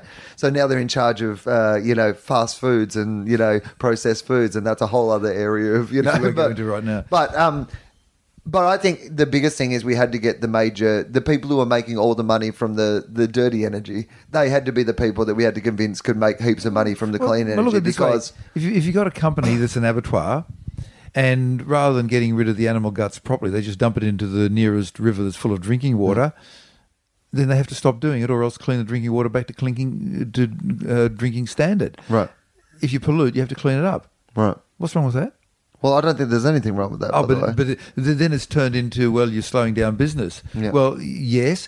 In fact, I think we could make our country more efficient by getting all the red-headed people and turning them into slaves. Imagine the source of labour we'd have. Right. There'd be so many people. And mind you, dye companies would probably do well. I think of the Sydney Harbour Bridge on this one, when you talk about the future, because you and I didn't build the Sydney Harbour Bridge, nor was it built by our parents in the 80s, or our grandparents in the 60s, or our great-grandparents in 1935. It was built by people before our great-grandparents, 1925 to 1932, at a time when the total number of cars in New South Wales was 40,000. Right. If you got them all together and pointed them at the Harbour Bridge and said have a traffic jam, they couldn't do it. And we built something for the future. Yeah. God damn, we were good back then. And I'd like to believe that we can do it again now. I hope so. Yeah. All right. So, okay, the third thing. The singularity. The singularity. Okay, so we're looking here at Moore's Law, where electronic components are getting smaller by half every 15, 18, 20 months. This was put out by Gordon Moore in the 1960s, who set up the company called Intel. But ignore that. Look at something else. Look at the social implications. I see it two ways. One, we'll become more like computers. Number two, computers will become more like us. And by the way, it's going to be a happy ending. So we will become more like computers. Already, there are 100,000 people with computers in their brains to help them deal with epilepsy, Alzheimer's disease, Huntington's chorea, Parkinson's disease, and more every day. So people are having stuff implanted in their brains. And I personally would like to have a little tiny speck of sand with enough RAM, say 20 gig, to have all of my books, the Encyclopedia Britannica and Wikipedia in it. So if you wanted to know the height of Mount Everest, bing, here's the exact number. And then the other side of the coin is the computers becoming more like us. And so the Turing test is where you have a conversation with an entity via a keyboard, and after half an hour, you have to decide, was that entity on the other end of the keyboard, was that a person or a human? In 2012, for the first time, we lost. Only 40% of humans got judged to be humans, and 52% of computers got judged to be human. They're more human than human. Via the Turing test on a computer thing. And so, how's your weekend? What do you go? You couldn't say, "Are you a computer?" Right. But what do you think of the new fashion? What about the new album? Regina Spektor, she's it goes back to 2006. Do you like her stuff though? And so that sort of stuff they could get away with. And so in January 2012, there was an article in the Scientific American about how they worked out how to marry the electricity in a nerve to the electricity in a wire. So that means that you could have an electronic component buried next to a nerve. And so the first stage I see is, beyond the computers in the brain, is that the phone is something the size of a grain of sand. It's buried next to a nerve. It gets its electricity, its battery power, from the juices in your body, and it uses normal electromagnetic radiation to talk to the nearest phone tower and give you G3 or G4 or whatever is available then, and it talks to your nerve. And so if you want to have a phone call, if you want to talk to me, you say, you just think, I want to ring Carl, and then the conversation will happen in your mind. You don't have to get your elbow, if it's buried next to a nerve in your arm, and talk to your elbow. You just think it, and it happens. I don't know what happens with pocket calls and stuff like that. I mean, it's going to lead to trouble, I would think. Yeah. And I mean, if you accidentally pocket call your girlfriend on a big night out and you're somewhere you shouldn't I'm be. really glad I'm not with her, because I found a new girlfriend, and then you do a pocket call to her in the middle of the height of passion. Very awkward. Do you have techno fear as well as your techno joy? Like, I Yes, mean, because like for me, yeah. I worry about, we're loading all our information onto the, machines and into the internet. It's already and loaded. So I'm wearing one of these little exercise wristbands. Yes. And so all it is an accelerometer. So it doesn't really measure how far I walk. So No. I can either do something really tough and a big, heavy 10-kilogram bicep, Yep. or I can pick up a potato chip and put it into my mouth. It Right. still registers I did that. Yep. But average out over the day is an accelerometer. It then, when I go home, it talks to my Wi-Fi link on my computer, and then it sends it to the mothership in America via the internet. I then log onto that company's homepage, and I find out that I've done this much exercise during the day, and if I go to the toilet to the night too much, I might have prostatic cancer. And look at that, he got awfully busy at 4 o'clock in the morning. I think there's a bit of hanky-panky. So it knows my sex life as well. Right. So see how much privacy I've lost? Right. And you don't have any, do you have any Yes. fear about that? I have fear about that. I'm worried about that, and I'm trying to work out ways around it. What I'd rather prefer is that it just talks directly to my computer and stored on my computer. But of course, the NSA can do anything. And by the way, look, I like the NSA. Nice NSA. Love you. No, we like to mention the NSA because so they're they can good listen people. in. Yeah, the best thing about the It's NSA. good for my podcast download numbers. and the best thing about them is that if you accidentally delete an email, Yeah. you can always ring them up and just ask ask them what it them. was. Yeah. The only trouble is you don't have a phone number for them. Apart from that, they're... I'd like to get someone on board at the NSA who Yeah. can help me look after my emails. Well, I've told the kids at an early age, never give out your real birthday. Right. Because that's an identifying thing. Always have a name that's slightly fake. And what else with I don't know, be careful on the internet. I know that's dumb. I mean, it is one of those things, though, that I do... Like, I think that sometimes our capacity for advances in technology far outweighs our discussion as society about the, like... In a sentence, the our impact. cleverness outweighs our wisdom. Right. Yes. Because, you look at the way that it used to be depicted in futuristic films, the idea that, people would be sitting in their own world on like trains or, whatever. But you look on a train now and everybody's like in their phone or in their iPod or in their own world, walking down the street, now like in their own world. And you went, that changed really quickly. We didn't really have a meeting about this. Everyone just started doing it, And it's amazing the number of times that you're sitting at the traffic lights and the car in front of you rolls backwards. Right. Because people don't know that there's a thing called the handbrake anymore, so they rely on their foot. And the information that they're doing on their smartphone is so interesting, they accidentally take their foot off the brake and roll back, and then you beep the horn, they say, oh, sorry, terribly sorry. It happens to me about once every 2 weeks. And we don't have a discussion, I think, again, because the technology moves so quickly. But again, like at school and whatever, like the things that I would prefer people to learn at school, well, not prefer people to learn. I think they should learn the good stuff as well. But, just that idea that you are a part of a society and that, don't check your phone in the car. That's right. Just don't check your phone in the car. Because Concentrate even on if it's driving. at the traffic lights, that second of rolling back, or even that 1 second where you don't react because you were looking down, then you look up, then you have to drive, is enough for that person behind you to get mad that you didn't go or whatever. And then the world just gets more angry, from that moment. It's hard to be in the here and now when there's so many things competing for your attention. Right. And how can people concentrate? You're someone who's constantly learning, I guess. I read right? my way through $10,000 worth of scientific literature a year. It's a pile of me to think every month. So how do you step out of that? How do you ever what do you do for downtime? How do you, or do you not have downtime? Family. Right. A family friend. I went with my wife for a walk on the beach this morning, and we just walked on the beach and we admired the waves and we looked at the contrails in the sky, which are not chemtrails. Right. Family and friends, you're dead right. Because one thing I discovered working as a doctor, being with people who died at the moment of their death, is firstly nobody ever said, "Gee, I wish I worked harder." Yeah. They really missed being with their family. And Right. So firstly, let's linger on that though, because Yeah. you're also a person who works very hard. Because when you hear people say that, and it's a bit of wisdom that is often repeated, is that idea that when someone dies, they never say, "I wish I'd worked harder." Yet so many of us spend so much of our time on our work. What do you think the balance between those two things is? That you are in the lives of those around you, and you don't need many, but you just need a couple, but you've got to be in their lives. And if you're sort of peripheral and you're missing out, you're not in there enough. And by the way, this idea of quality time is crap. You've got to be there for the good times and the bad times and the boring times and helping with the crossword and chopping up the onions, and you've got to put in that time. So I'm trying to be just efficient and not fritter away my time. So it's either learning new stuff, writing new stuff, or being with the family. All right, so that's a good place for us to go back to. You're a doctor. You diagnose. You have this moment where you realise what it is that. So what's the process of your life from there forward? Where are you at your life at that stage? Are you in your relationship at that stage? Yes, my wife Mary and I. So I was very lucky. What happened was that the New South Wales government said, "Carl, about time you sort of found somebody you could settle down with. What we'll do is we'll get the 125 cleverest, most beautiful teenage women and put them all in one room.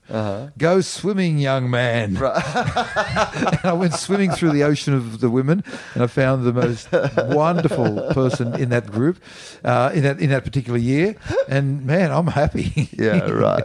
So you think that what do you think the secret to a successful long relationship? Oh, you got to work at it.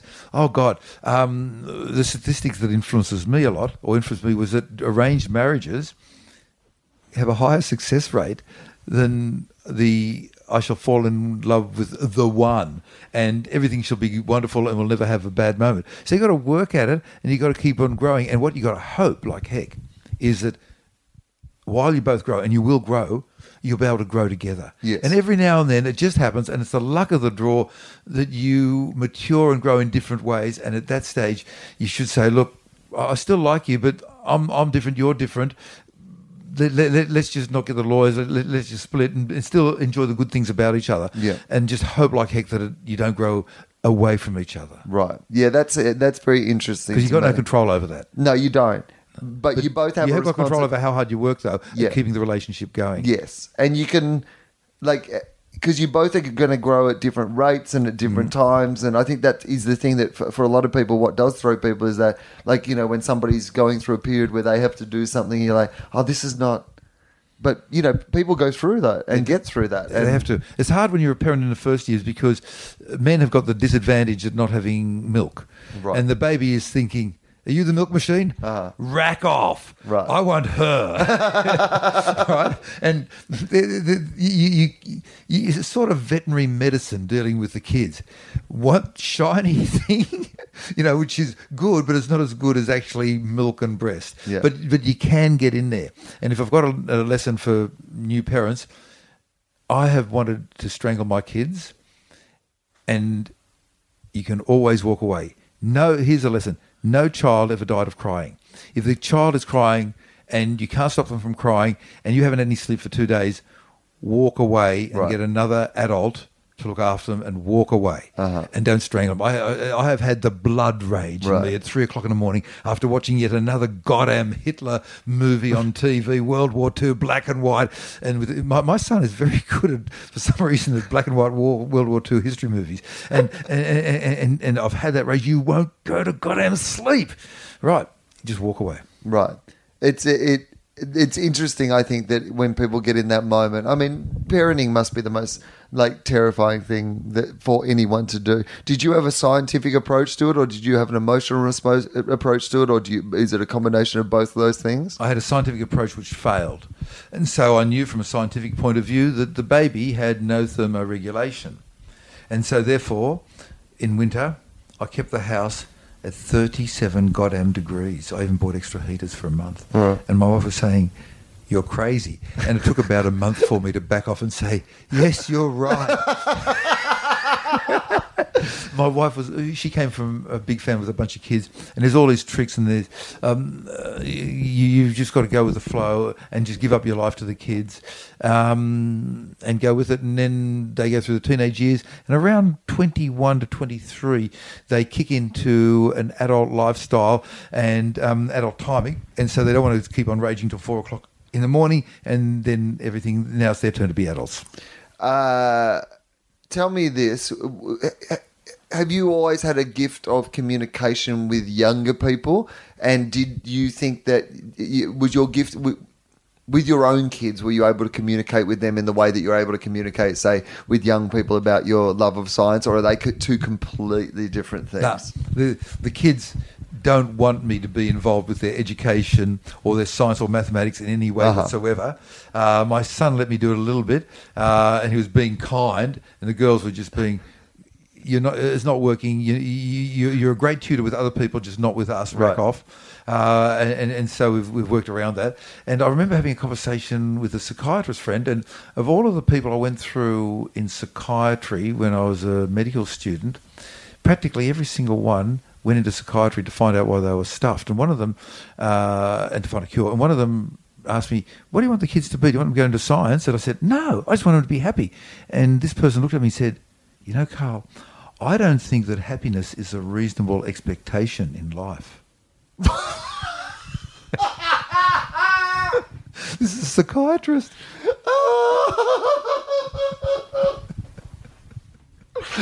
Okay, so the idea of getting something wrong is interesting to me. You get it wrong, and if you don't make a mistake, you don't make anything. But don't keep on making the same mistake over and over. But in general, what is your attitude to failure? Because I think that, in my job, the thing that I talk about all the time is that you have to get to a point where you not only are comfortable with failure, and you're never comfortable with failure, but you understand that it's part of the process of what you're doing, that you have to fail to get better at what you do. But I think that's a hard thing for people to do. How do you fail, and how do you reconcile failure, and how do you deal with failure? The way I fail is when I'm doing my speaking gigs in front of live audiences, I always try to bring in one new segment every time. And sometimes it works and sometimes it fails. And I did a talk at the university the other day where instead of having a mixture of deep and short stories, I just had all short stories. It failed. So I'm always trying new things. I'm always trying to scare myself just a little bit so that I'll keep on growing in some way. How do I deal with it? So long as you don't make the same mistake over and over. Oh, God. I was 15 years old and I was mowing the lawn with the then new invention called the Victor lawnmower. Mm-hmm. And I had easily worked out that they didn't have things called grass catchers in those days. That was too high a technology. But I worked out it blew the grass out the side, but if you worked around in a clockwise square, it'd blow the grass on the inside, and then all I had to do was just rake up one pile. Oh, yeah. So I'd already worked this out by myself. Nobody told me this. That's pretty good. Yeah. And the neighbour across the road who was a bit unhappy and had... And a neighbour across the road who was a bit unhappy with... the dog's back. Oh, you got a dog? Oh, this is a dog that you love. Yeah. Bring the dog in. Yeah, you're okay with dogs? I love dogs. Okay, cool. So, come on, doggy. All right, this is Ramona. Hello, Hello, doggy. Hello. Reminder, Yes, that's not my Dr. hand. Carl. Oh, can I scratch you on the back of the Yeah, I know. ears? Yeah, she's very friendly. Oh, She's very nice. friendly. And She'll so- just want to be in here, but she's been at French Bulldog Friday, which she goes and exercises with the other dogs, the other French Bulldogs in the neighbourhood. So. French Bulldog. Yep, she's a French Bulldog. Ah. Anyway, so I was mowing the lawn and I'd worked out this mathematical pattern and I was 16 years old. And the guy across the road who had various family problems was mowing in deep grass because he didn't mow very often. And then suddenly there was this terrible clattering noise and he switched off the mower and there was this bit of coat hanger wire. Bloody hell. So he got the coat hanger wire, unhooked it out of the blades and threw it into the long grass. Right. I threw it into the grass that was ahead of yet to him. be mowed. So I kept on going, and then 5 minutes later, I heard this clatter, clatter, clatter, Yeah. and I stopped. And I switched off my mower, and once again, he swore he took it out, and for the neck, he then again threw it into the long grass in front of him. And I had a lesson then, which was that if you do a little bit of thinking power, Right. you can save yourself so many problems in the future. It's very interesting. If you've ever watched someone play one of those quiz shows on late night television where someone has to give them clues, like you get a celebrity and you're not allowed to mention. Say it's you, but I'm Yeah. not allowed to mention your name. But I could say science. Triple J, like people would probably get it after that. I would say works with Adam Spencer, sort of clues that people can guess. But if you ever see them in those situations, they just start saying things that aren't helpful because they don't take that. It would be much more efficient if they just took one breath and gave a good clue, and the person would get it straight away, and they wouldn't distract them or have to guess while they're shouting at each other. But people don't. When they're in that moment, you start shouting at the other person. Well, there's another bit of advice, which I learned in medical school. In an emergency, stop and take your pulse. Right. If your pulse is racing, if you're breathing fast, you are not fit to deal with that emergency. Right. You might have to do something right away, but you could very well do the wrong thing. So just take your time. Yeah, it's something I learned very late in my sort of performing life. Too late in my performing life. Too late. Well, not too late, but later than I wish I had of in my performing life was like, because people when they come and see, my friend Sam Mack, who was doing some great stuff for Channel 10, came and filmed a pre-show thing during the comedy festival, and he wanted it. What's it like, backstage? And I said, look, I'll come down 45 minutes before and we'll film it then, so that we can kind of fake something up, because if you came and filmed what I actually am doing, like 10 minutes before I'm on stage, like no one would, it's literally me just sitting on a couch normally, like having a beer, like just sitting there or like relaxing or watching TV or having a chat with whoever, because all I'm trying to do is just be entirely relaxed and calm, because I know to do my job properly, that's the best. Like, because as soon as I get out there with the lights and the clapping and the adrenaline anyway, it's already going to take me up a level. I have to kind of be at a point before then that I'm not ready to go at all. Now, let me ask you a question. I often find what I've done is I never have a drink before I do a gig. But I get them to fill... I disagree with that. but I get them to fill a wine glass and I leave it full. And then I drink that glass, and when I'm finished, and I'm so hyped, it's like it's water. I've got to have two glasses. Normally, one glass will do it for me. So, this is the thing that people find interesting, because I'll have 3 beers while I'm on stage. I normally have 1, maybe 2 beforehand. They're not big beers. They're, those smaller, thinner ones they have these days. But it's still a decent amount to drink. And people always say to me, they say, like, how in 80 minutes don't you get drunk? I say, no. But the minute, like, not the minute I get off stage, but like, say, so there must be that sort of, and it'd be interesting to hear what your perspective on this is, because there's a thing in comedy we call Dr. Showbiz, and the myth in like comedy is I've never, I don't think, missed a gig for health reasons in my entire life, and I've been sick in the last 20 years. Shh, Ramona, no. I've been sick for I've been like ill and whatever, but there's this thing where you can get out on stage. Like, I've never had to go to the bathroom when I'm on stage. Ooh. I've never had to I can be. I can do a double show. I can need to go to the bathroom 5 times in the 10 minutes before I get on stage. But for that 80 minutes when I'm on stage, that I don't have to go to the bathroom. I can get through and be sick straight away. There's something about that, a performance, like, I guess, adrenaline or whatever it is, that stops me from feeling drunk on stage. But then when I come off stage, I feel, what would that be? That's the other half of the coin. I'd almost like to try that, except I'm scared of the fact that I've seen a few cases of where people have gone on stage drunk and have gone badly. Oh yeah, I mean, I don't think it's a hard and fast rule. Yeah. That's interesting that you say that. But I imagine over the years as well, with like, you know, like if you look at the major rock bands and all those sort of, like, I mean, there's been some people who've like played whole shows clearly, you know, off their faces and whatever. It's interesting. Yeah. But I don't know but yeah, Dr. Showbiz is a thing that all like comedians, performers, whatever will tell so you. that's what it's called, Dr. Showbiz. Yeah. Okay, so Dr. Showbiz is stopping me from getting drunk after the show. Well, yeah. So I have one drink, and that was just water. Yeah, Give me Dr. a real Showbiz drink. is like, yeah, have another one. Right. Well, you learn something every day, Yeah. Dr. Showbiz. All right,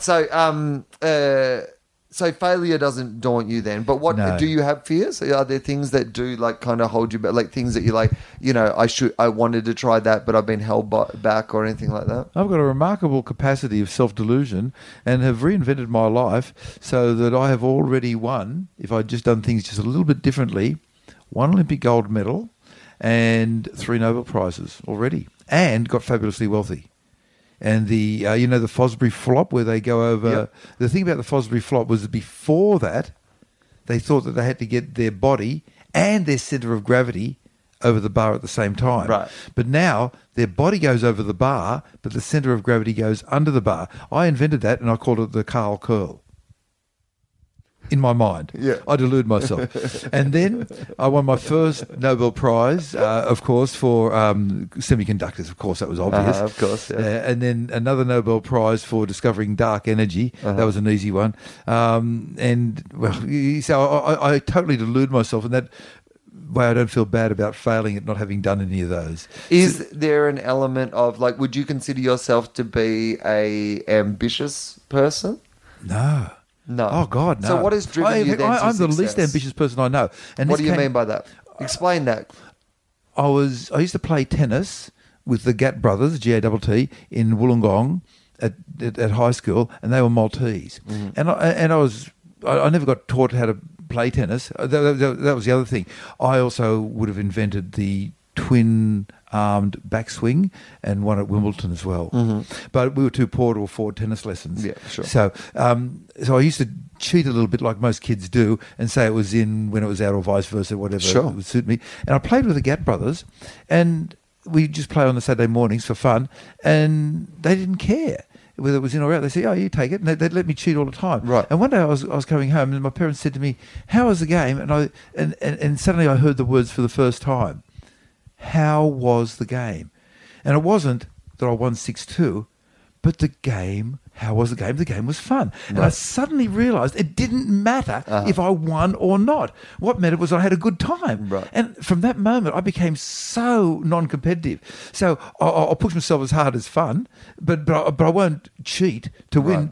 So I can say I won when in fact I lost. That doesn't matter. Yeah. All that matters is I had a good time. But that moment is so little, we expressed so little these days. The idea that you don't have to win. Oh, mate, you go to these corporate meetings. Like, it's and- nice sometimes Yeah. that things have a winner and a loser and whatever, but it doesn't like actually have to mean that because you didn't win, that you didn't win, that you didn't get out of it. And often the person who did win, like they didn't, like they'll find it's empty when they win the thing, anyway. And then they give the lie in the corporate world where they say, I have climbed the tallest mountains on each continent, Yeah. or tamed lions in the outback of Australia, or this or that, and I'm a winner, and you each can become a winner. Yeah. No, only one of you can become a winner. Right. The others will be number 2, 3, 4, and 5. You Literally can't by all- the definition of winner. by the definition Like of the you word can winner. be in something where only one person gets to be it, or you can be doing another thing where everyone gets to have a good time. So you can't all be the winner. Yeah, well, it's Such that a Lily con. Tomlin thing, right? Like, the problem with the rat race is that even if you win, you're still a rat. Right? But I guess, that's interesting to me. So what then gets you out of bed in the morning? Like, why? Because, you've written, 36 I'm writing books? number 36 now. Yeah. Like what? Yeah, I wouldn't what be dead gets for you? quiz. Yeah, what gets you up and motivated and talking and doing all those things? Like Okay, what- well, when I was a medical doctor, the other thing that I came across was with people, most people didn't ever realise that they had enough. And I've got to the stage in life where I've got enough stuff. I've got a house, That's I've got good. one That's car, interesting. I've got a bicycle, and I've got a family. I don't need a second family. No. I wouldn't mind another car, but it'd probably rust. And where would I drive it? I wouldn't mind a jet, but Right. hey, I can live without it. I actually The other have thing about enough. a jet is, like, the thing that I think is you've always got to remember what sort of person you actually are. Like, for example, sometimes enough you'll need more, like, depending on what you. But like, my thing with the jet is like, yeah, it'd be great to have a jet, but then you need like people to look after your jet, and I don't know what to do with the jet. So now I need a jet guy, and how do I know if my jet guy's ripping me off or not? Like, you know what I mean? Like, do I have a good jet guy? Like, how many jet guys are there? Like. And so I don't need those problems in my life. So Joy I would get out of the jet would be offset by all the other problems that come with having a jet. For me, the only real reason for having a jet was I could guarantee I could see an eclipse every time. Oh, okay. If there was cloud Right, cover, sure. I'd say, let's go above the clouds and then see the eclipse from up there. How often is there an eclipse? Under the Geneva Convention, you're allowed 7 every year. That was a joke. I know, I've got that. But how many eclipses are there? Oh, on you're a average? maximum of 7. You get about 3 or 4. I missed out on... How often would it? I mean, if you thought about every it, 3 months you get an eclipse. like, I mean, you could plan it. You could just get a jet for that night. Yeah, but you got to be able Hire to, a if jet. you're on the ground, get Yeah. above... I've checked it out. Right. 3,000 an hour. Okay. All right. Right, it's beyond me. Yeah. No. Right. Okay. So what gets me out of bed in the morning? Yeah.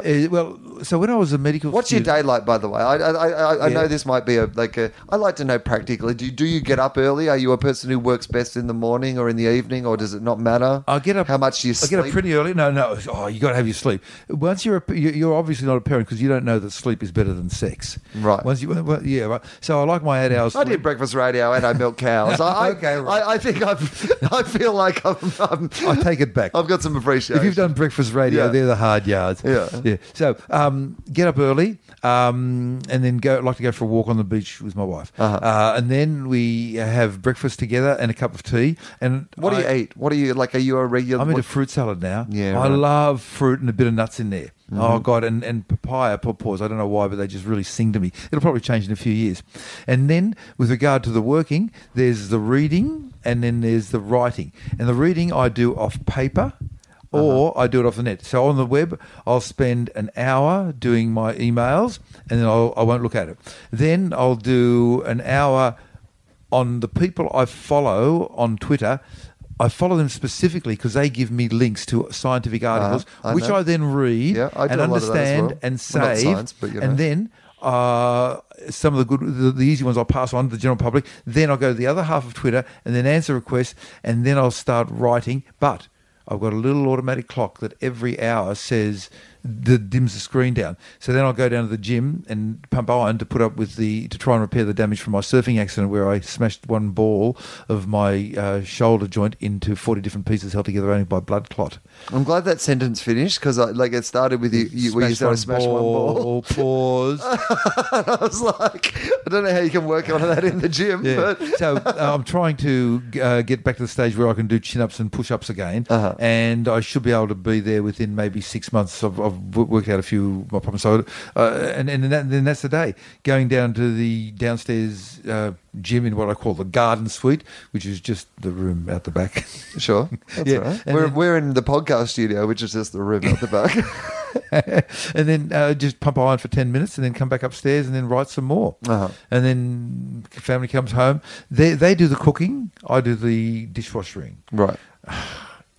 I hope they don't listen to this bit, but they have many fine qualities, but finding the maximum 3D efficiency of pack for a dishwasher to maximise the amount of washing and minimise the amount of energy they haven't got. I can imagine that would bother you. But sometimes I'll even put a plate sideways in the dishwasher, just lying flat, and then run away skipping and laughing like little kids coming up to a doorbell and ringing on it and running away just to taunt me. Right. Because I can't put it in sideways because why? You got to have it vertically. Yep. And they lay it flat. You got one plate in the dishwasher on the bottom level, one on the top. That's it. They do that. But to mock you. To mock me.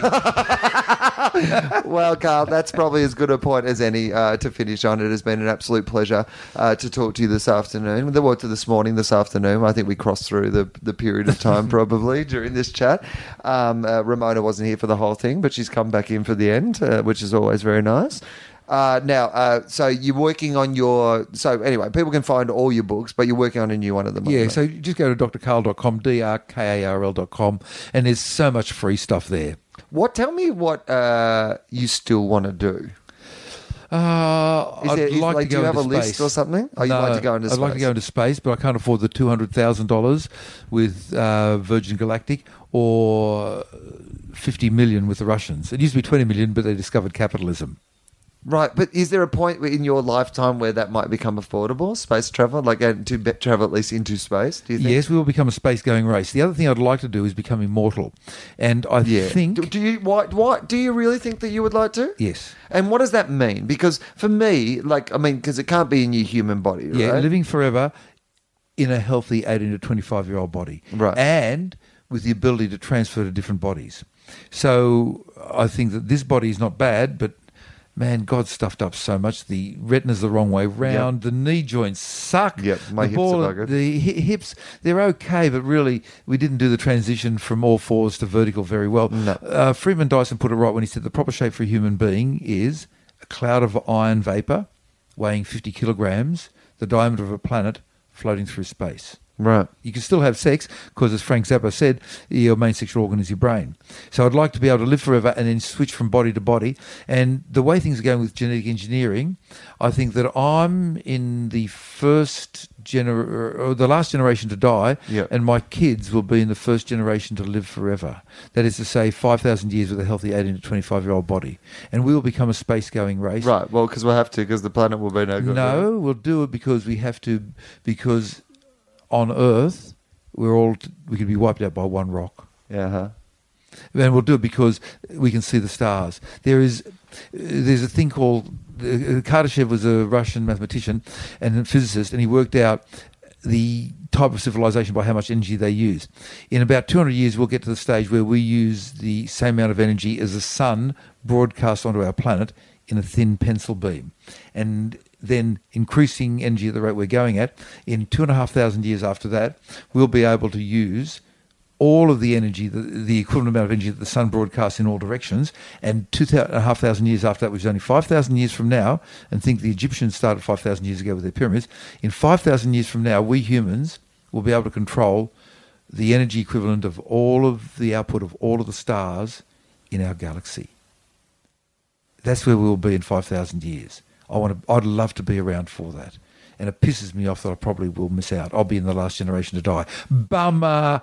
But on the other hand, I had a pretty good time. I assume that means that our brains are going to have to be, because, here's the thing. The thing that I find, there's already things that teenagers can do now, kids can do now that are almost beyond me, when it comes to technology. They do things so instinctively that, I don't really know how to do that. I buy new phones and I do the same old things that I can do with my other phone. You know what I mean? I can't do any of the new stuff. I feel constantly with technology like I'm one of those people, the metaphor I always use is like I'm in a Western and, I'm running along behind the train, and you got to jump up onto the train. And I feel like but if I stumble one bit, the train goes ahead and I'm lost forever. Well, the kids are getting smarter. Each generation. So how do I live forever? If I live forever, is it about me upgrading my brain? No. Is that what it's going to be about? Or the Greek word apoptosis, apoptosis, refers specifically to the autumn leaves falling off Uh-huh. when the chlorophyll has all been sucked back to be recycled by the tree. And it's used in cells in the human body to refer to programmed cell death. So we males, we reach our sexual peak at around 15 and women around 35. So most of us guys had our sexual peak all by ourselves, unfortunately. And the cells in our body are aging all the time, and we can find that program and switch it off. We are programmed to die. yeah, right. Death is a new invention. Originally on the planet, from 3.8 billion years ago to 1 billion years ago, there was no programmed death. You had all life was in the form of single cells, which would then split into 2, into 4, into 8, but they were still single cells, and there was no programmed death. And with multicellular bodies, where you've got a kidney and a liver and a lung and a heart, you have programmed death so that you make room for the next generation. So we will find those programs and switch them off, and we will live forever. It's a very interesting note to finish the podcast on. I appreciate that very much. Thank you, Carl.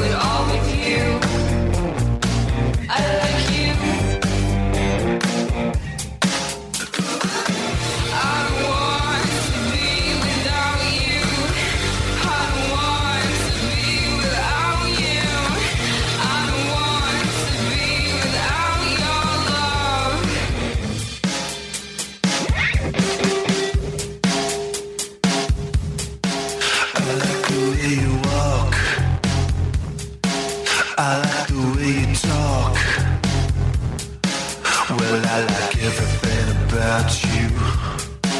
I like you.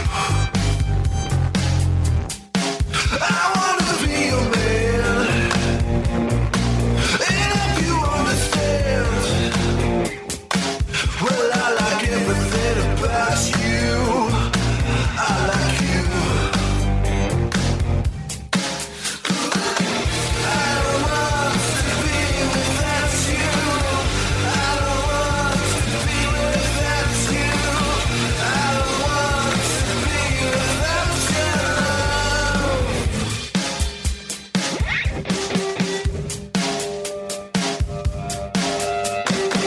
You gotta know I can't be without you. You gotta know I can't live without you. Well, heaven knows I can't be without you. Heaven knows I won't live without you. Where to put us back together? I gotta know, will you stay forever?